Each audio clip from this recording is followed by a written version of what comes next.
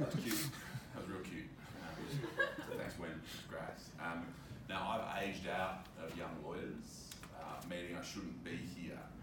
But the reason I am is that our friends opposite here won't leave their chambers unless there is an old, white, private school educated man for them to come listen to.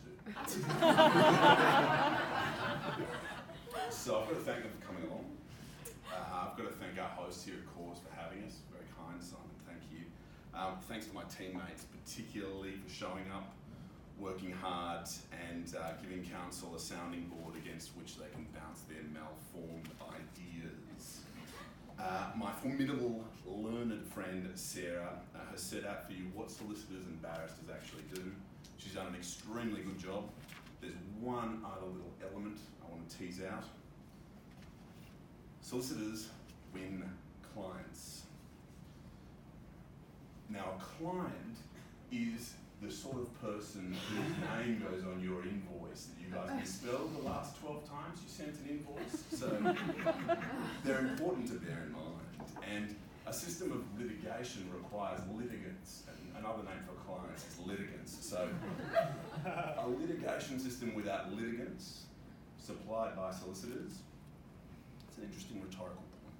This is why James doesn't pay his bills until he's actually paid. 60 to 90 days, when? So what do? We identify a prospect, they read our carefully drafted cost disclosure and they quibble with that. They receive a few months of bills, they quibble with those. They respond to our requests for evidence, they quibble with those. They consider our advice to contemplate proceedings, they quibble with that. They consider our advice to brief counsel, quibble with that. Consider our proposed choice of counsel, quibble with that. Consider our proposed time for a conference with counsel, quibble with that.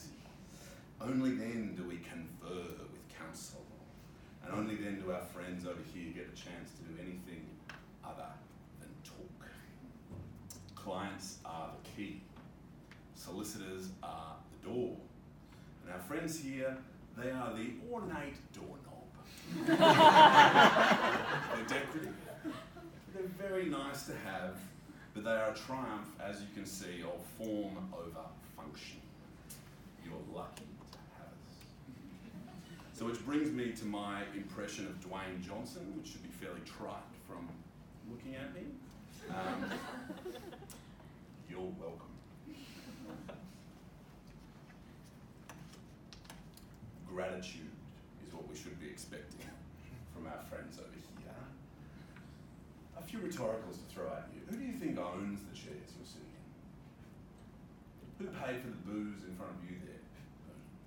Perhaps most instructive, over its many distinguished years, how many barristers' chambers have hosted this very event? Thomas, it's an interesting one, isn't it? How do you guys even know something's happened if we haven't prepared a file note? Does a document exist if we haven't printed it? As Sarah told us, our friend's strategy this evening to prove they're not all talk is to talk. It's intriguing stuff. And it allows us to contemplate how much better they could have performed if they've had us instructing them on what they should be doing. But look, occasionally there is some high quality talk from the other legal profession. There are some Rumpolian ramblings that sometimes hit the spot. As we learned from Sarah, in rare cases they read what we tell them to. Rarer cases they write what we tell them to. And sometimes they stand up and talk when we tell them to. It can be sonorous, it can be rhythmic, melodic, commanding, it can be loud. It can occasionally be relevant. It can be eternal. So for a moment, let's take away the clients that we provide.